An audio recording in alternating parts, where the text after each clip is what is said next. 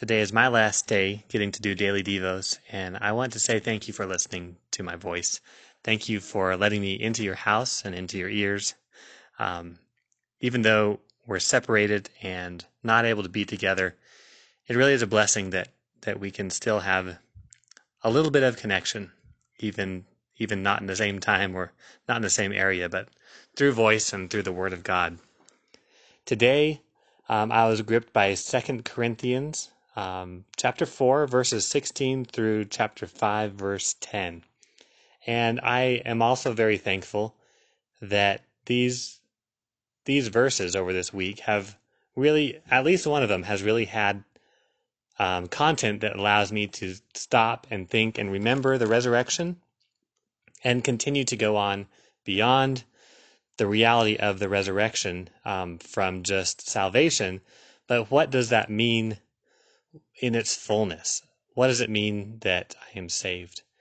And yesterday we talked about our new bodies, and today Paul unpacks for us a longing for a new home, and really the opening of our eyes to the reality that this is not our home, that this is not where we belong, and we have eternity now placed in our heart, awakened again in our heart, as it always had been all along.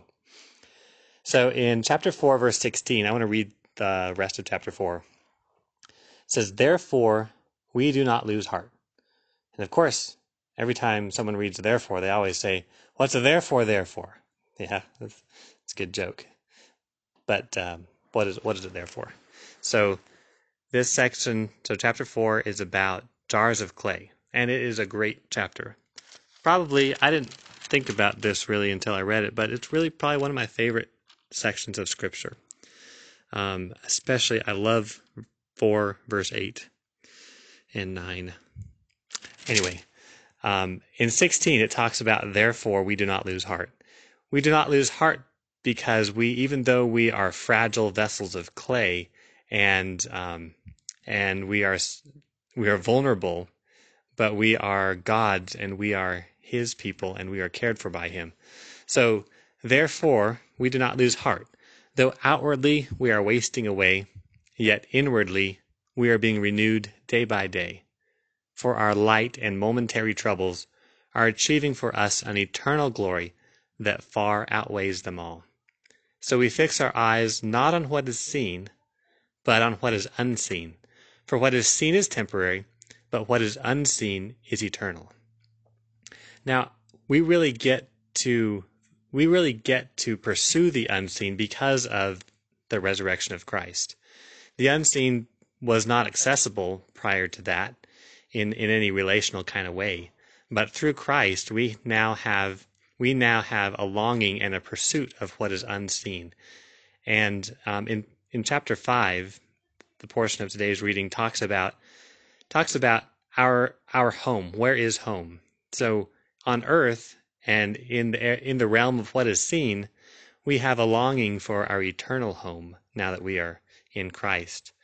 Our eternal home with God, the heavenly dwelling. And we look forward to the day when all that is seen is swallowed up by what is currently unseen, and we move into our final state of being with God, with our spiritual bodies, and His kingdom comes. But going back to chapter 4, the ability to call our troubles light and momentary troubles. Paul was someone who knew troubles, didn't he? Paul knew all kinds of hardship, all kinds of difficulties. And in light of the truth of who he was in Christ, he was able to consider those light and momentary troubles, fixing his eyes on what is unseen. He says, achieving for us an eternal glory that far outweighs them all. And so my encouragement, Paul's encouragement that I want to point out here is that we certainly are going through a time that has challenges.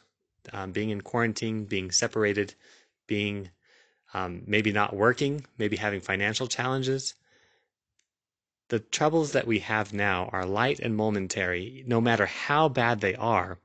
They can only be called light and momentary because the eternal glory that is coming, that these troubles are it says these troubles are achieving for us an eternal glory that far outweighs them all. So these troubles are achieving for us an eternal glory that far outweighs anything that we experience as we enter into our trials and our suffering with Christ, so that His work is done in us. It achieves for us an eternal glory that once we experience that, these will be considered light and momentary, and the glory that we get as a result of these light and momentary troubles it'll be the best deal we have ever seen. It is so much better. So I want to leave you with that encouragement from Paul through the Holy Spirit, that no matter how bad or how difficult times are, trust Christ for them, trust Christ in them, and look for His work to join in.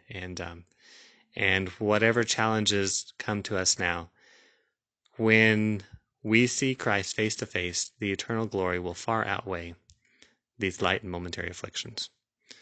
I pray that you are blessed today in the reality of what Christ has secured for you. In Jesus' name, I pray. Amen.